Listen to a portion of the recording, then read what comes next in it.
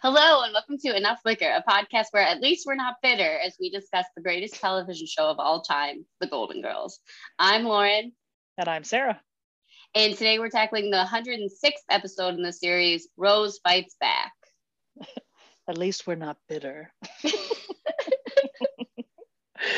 Oh, that's a good intro. That's great.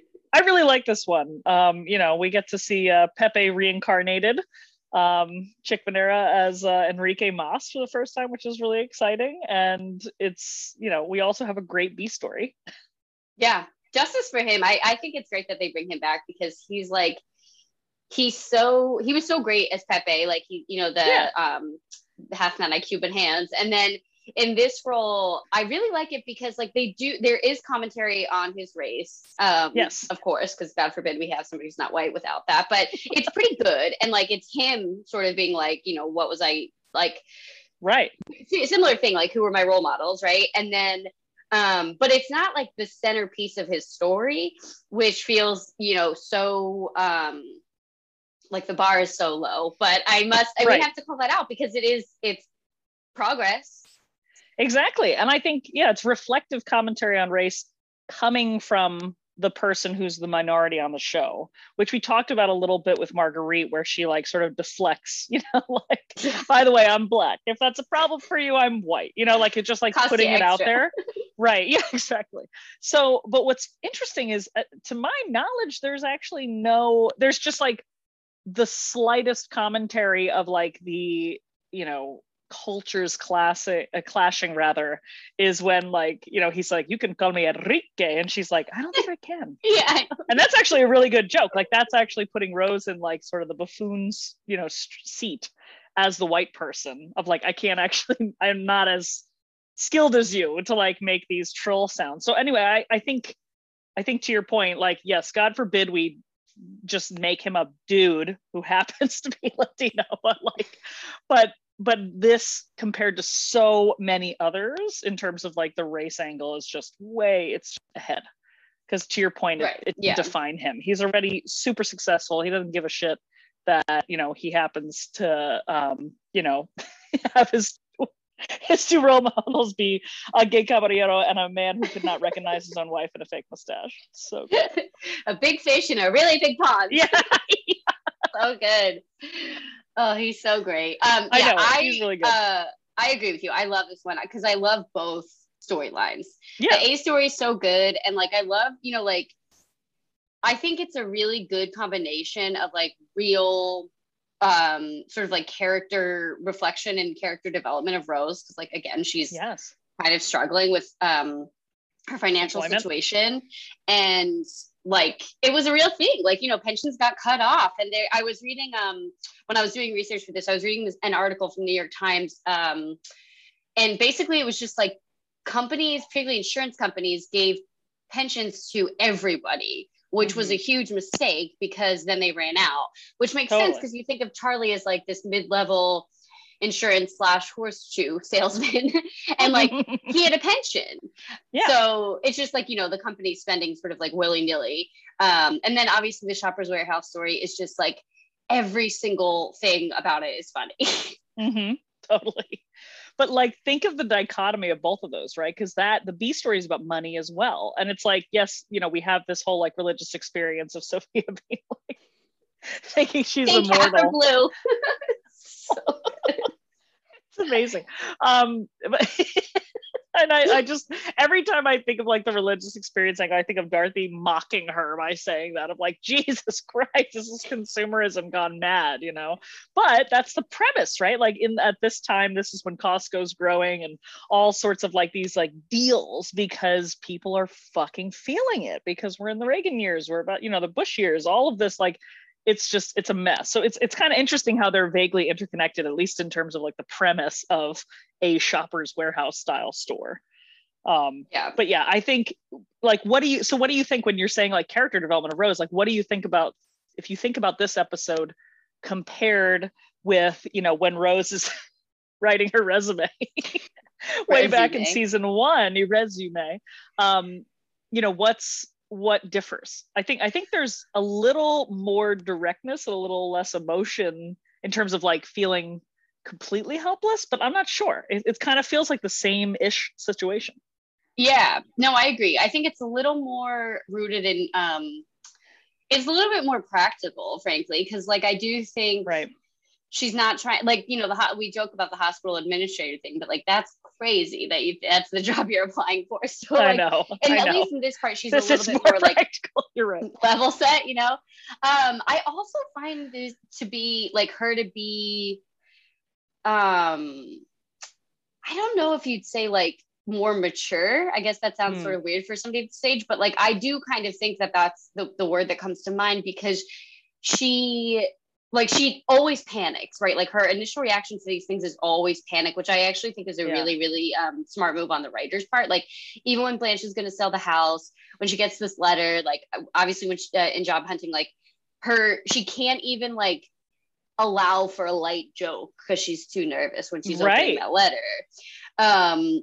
And then like she kind of snaps into action, and she has that line where she's like, I don't think I ever doubted that I'd land on my feet, but like I didn't know if I could live here.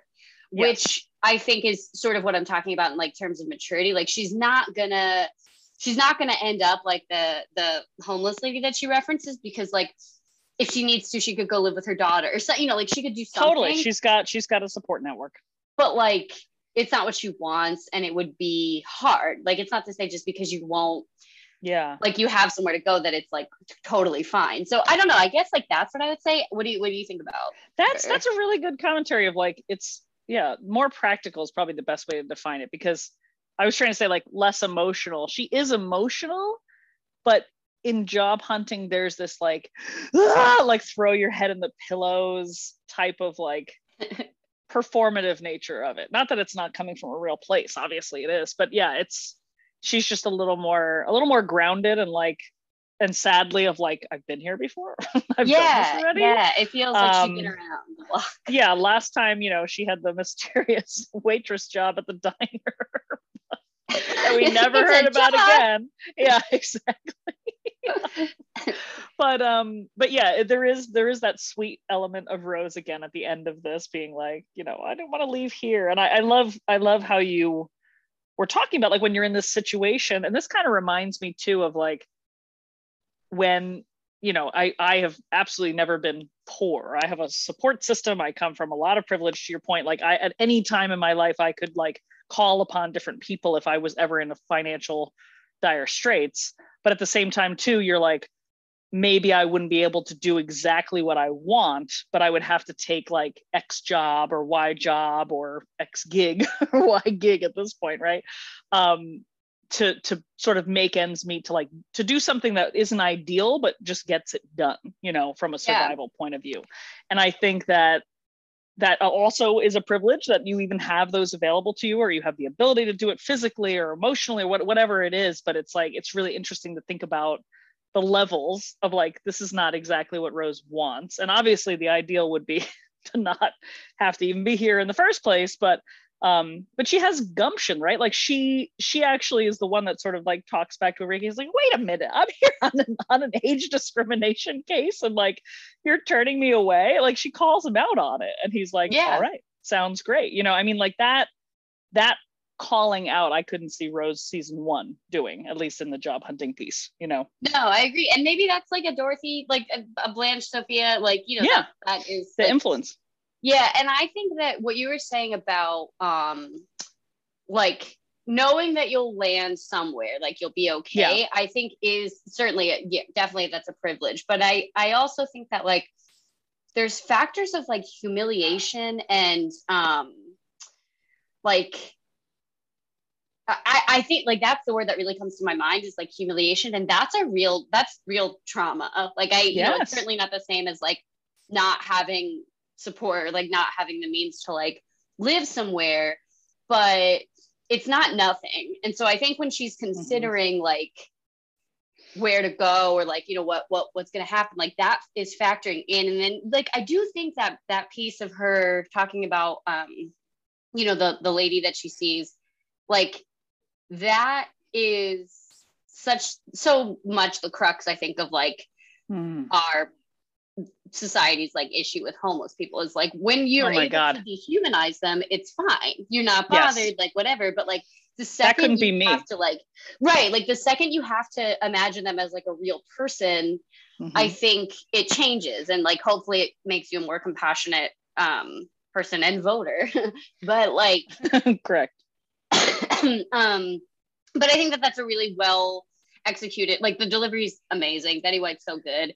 And like I'm glad that the writers did that, because I think like, you know, the picture of homelessness, particularly at this time, thanks to Ronald Reagan, is like the crack epidemic is rising. There's like these narratives of like welfare queens and things like that. And so I think that why Rose saying that, the audience imagines this homeless woman to be like an older white woman.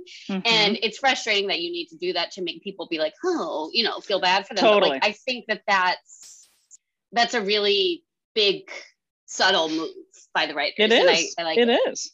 It's not even that subtle, I think, because she's like, she even says like, I always wonder what she did to get yourself in this mess. Like she must be stupid.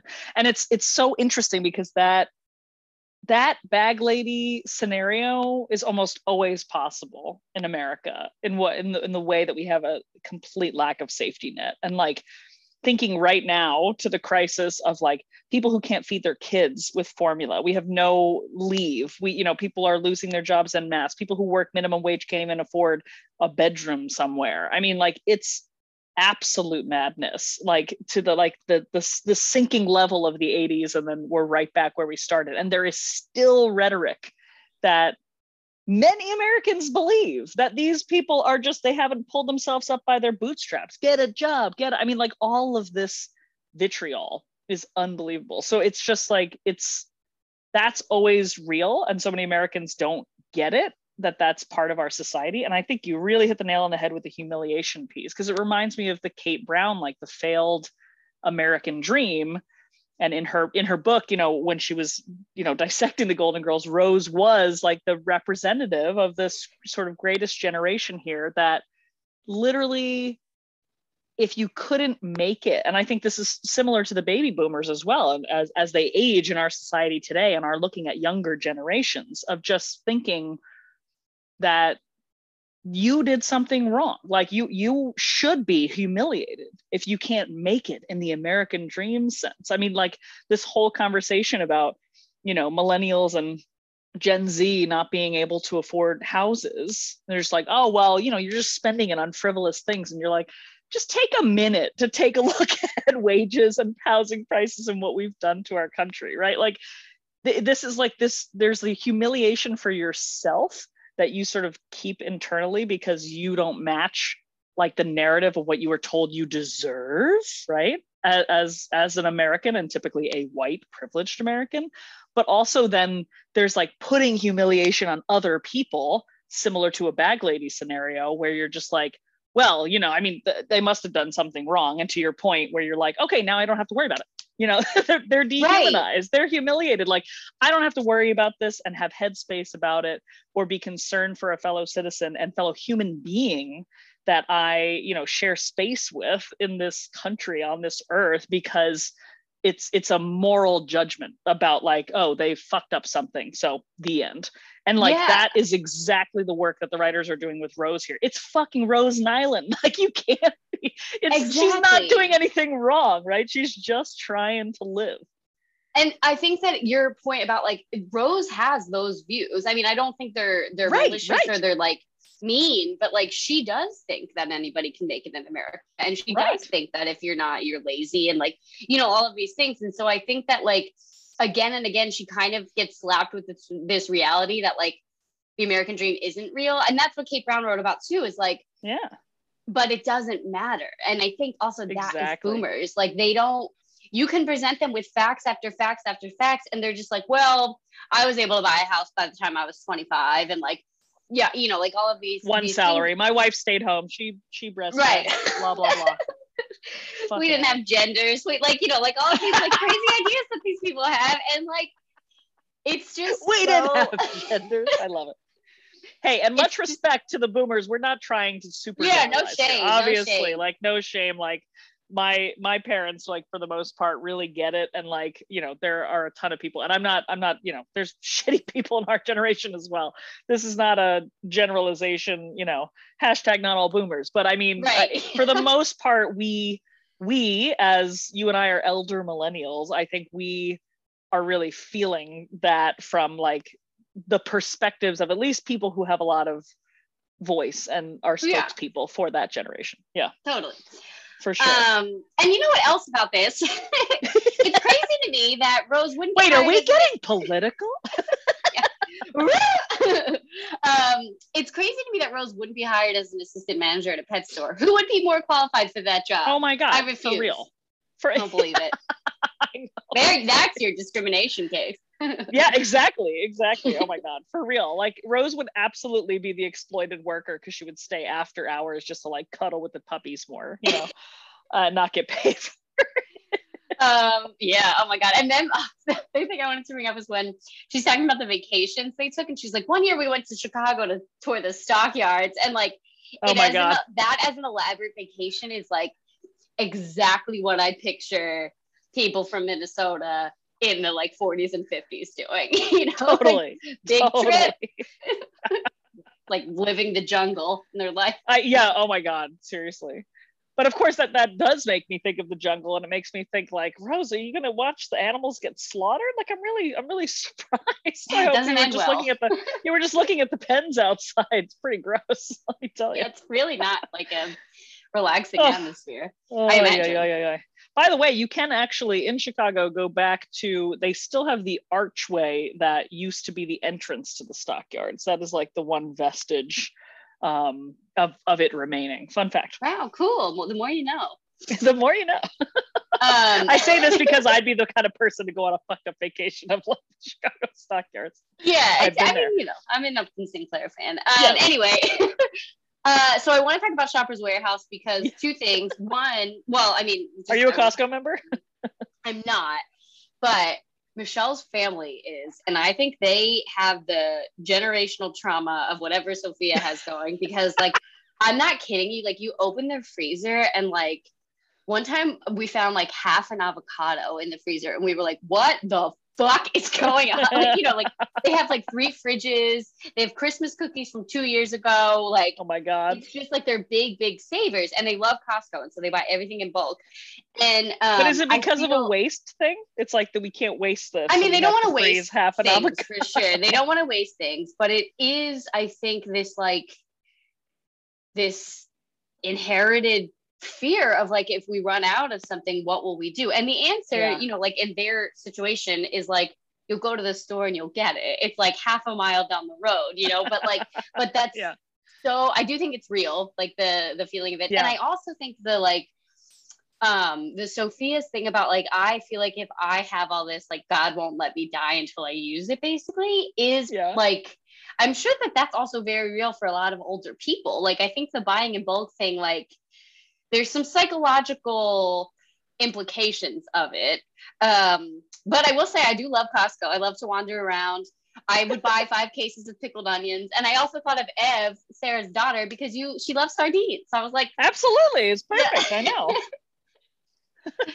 With a kind of a graham cracker cookie crust.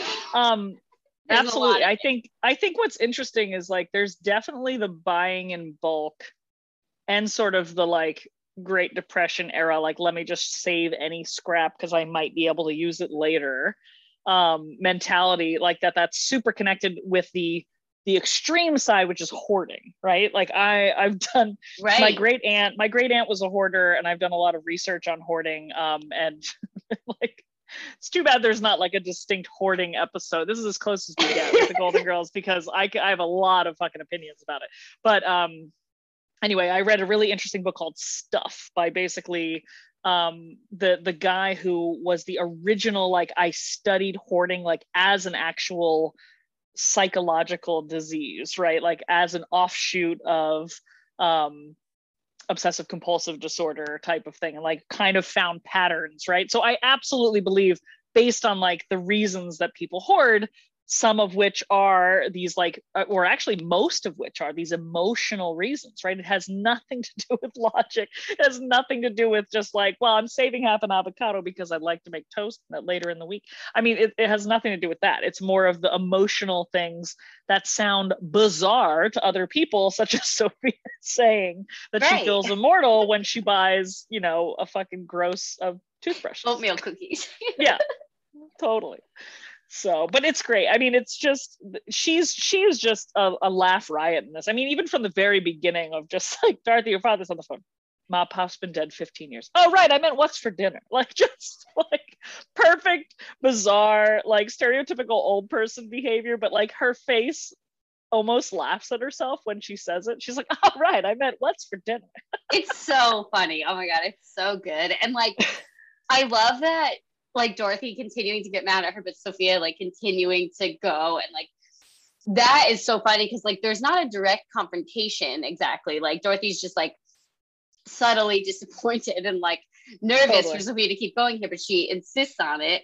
Yeah, and everything she comes in with is so funny. The toothbrushes line gets me every time. She's like, so you and your brother Phil won't fight over who gets them. Like, I know. So good. But even when she you know, when she's talking with Rose, right, when in the very beginning of like she's talking about, she says, call what's his name, you know, she makes a recommendation. What's his name? And you know, Blanche is giving Rose advice and she's like, be sure you dress youthfully, and Rose's like, how come? She's like, you're old. It's just so basic and so great, so to the point, and like, oh God, it's amazing because it's one of those situations where in real life you would crack your shit up as opposed to just stare. And like, but obviously in a sitcom, you know, that's not how it rolls. But I absolutely love that entire part where she's just like, this is just basic facts, Rose. Like, why are you looking at me straight? Yeah. Rose with the hairy legs. Yeah, exactly. I also want to talk about that, the last scene, because like, or when they're all product testing, because oh yeah, so she goes to the station, right, and like it reminds me of a scene where another Sophia shining moment where Sophia tells Abby that Rose doesn't want to be her friend. Yes, later on, it's definitely the same. It's the same for newsroom, sure, of course, because which I love so much. And then like it's a little too. I like it because it works, but it's like so on the nose that Enrique's like, no, you're too old. And then Rose has to like, you know, kind of come back. But I think his explanation of like, there's me, the consumer activist, like the guy who kind of started basically this work. And then there's this like persona, I think is really true of like TV people, particularly of consumer reporters, I'm sure. Totally. But like, you know, eventually he like becomes he like understands and he gives her the test, and I just like love them all talking about the first time they shave their legs and like, oh my God, I know, becoming what loose. They're gonna become loose for a year and a half. Which, by the way, like, I don't know, isn't that's pretty risque to use that phrase. Very much. And when Dorothy's like, this says it's gonna hurt, because it's like the thing that like I know, like, I don't know if I want to use it. It's so funny. But the best, all right, but going back to the station, right? So Terry Franco, the little assistant lady, she is the lady from Donnie Darko that heads up Sparkle Motion. Did you ever see Donnie Darko? Oh my God, yeah. She totally is. And another fun fact, even earlier than that, she is the lady from Speed who steps off the bus step earlier in the movie. Wow. What a reel.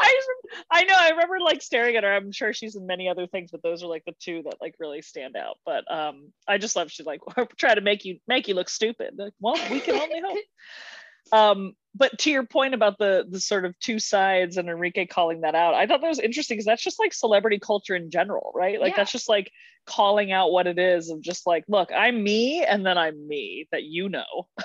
But like we have very different motivations. It's right. Really, it's very realistic. And I think like also like to his point, like he's like, I can't, like he's got a career too, you know, like he's got a exactly. The really big fish in the big pond. Right, that's where he's going. He's going to the network. Exactly. It's so great. But so the conversation of like shaving above the knee You cracks shave me up. above the knee? Yeah, it's so funny. What does that say to them? Hopefully it says touch my leg, which, oh my God, so sexual. And like, Yeah, I can play it in my head, like the oh, whole scene. I know. It's just, it's so great. And that conversation feels very akin to these other like framed classic conversations, like the one from, you know, the first season where it's like the example of Susan Harris talking about pulling out the mirror and looking over it, or like looking, you know, at it from below, or when they all talk about like losing their virginity, and like, you know, or just like sexual experience or things. Like it's a nice encapsulation of just like this femininity among older women, like kind of reminiscing. And of course then Blanche saying things like loose and touch my leg. Yeah, it's like, very it's super sexual.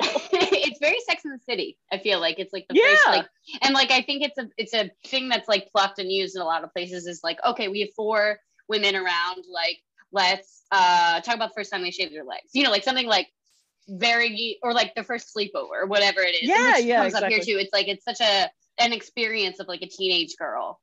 Mm-hmm. Exactly. Does this mean no cookies? Oh man. Yeah. so what I'm just trying to think of, like, you know, the shop. I just want to go back to the Shoppers Warehouse thing for a minute, like the religious experience piece of it. Like in your experience, where you know, you were talking about like Michelle's family, like having all of this and like having some sort of emotion attached to it. I mean, it's played for laughs here, but I'm just trying to like dig deeper into it from like the theme of Sophia, of like, she's always like not like ready to die, but she's like the character who has, it's present. At least at least like the most regret, right? Yeah. I'm sorry. So sorry. No. Lack of regret is what I'm saying. Like she's kind of just like, I think she would be comfortable if like Grim Reaper popped in and like the 4 of them, she'd be like, whatever.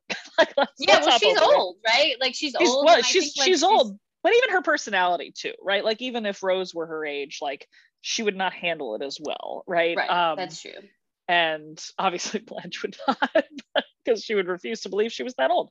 But I think it's interesting of like, there's a lot of these themes, like the immortal theme, but like, or just like, I have to finish this, or like thinking about her will, like your brother, like you were saying, the toothbrushes, like it almost, to me, it almost kind of goes against like the regular Sophia vibe, right? Like there have obviously been parts where in the show, like obviously with the bubble, she's just like, no, I'm going to my husband, you know, and they're like, step away from the light, you know, like we're not ready.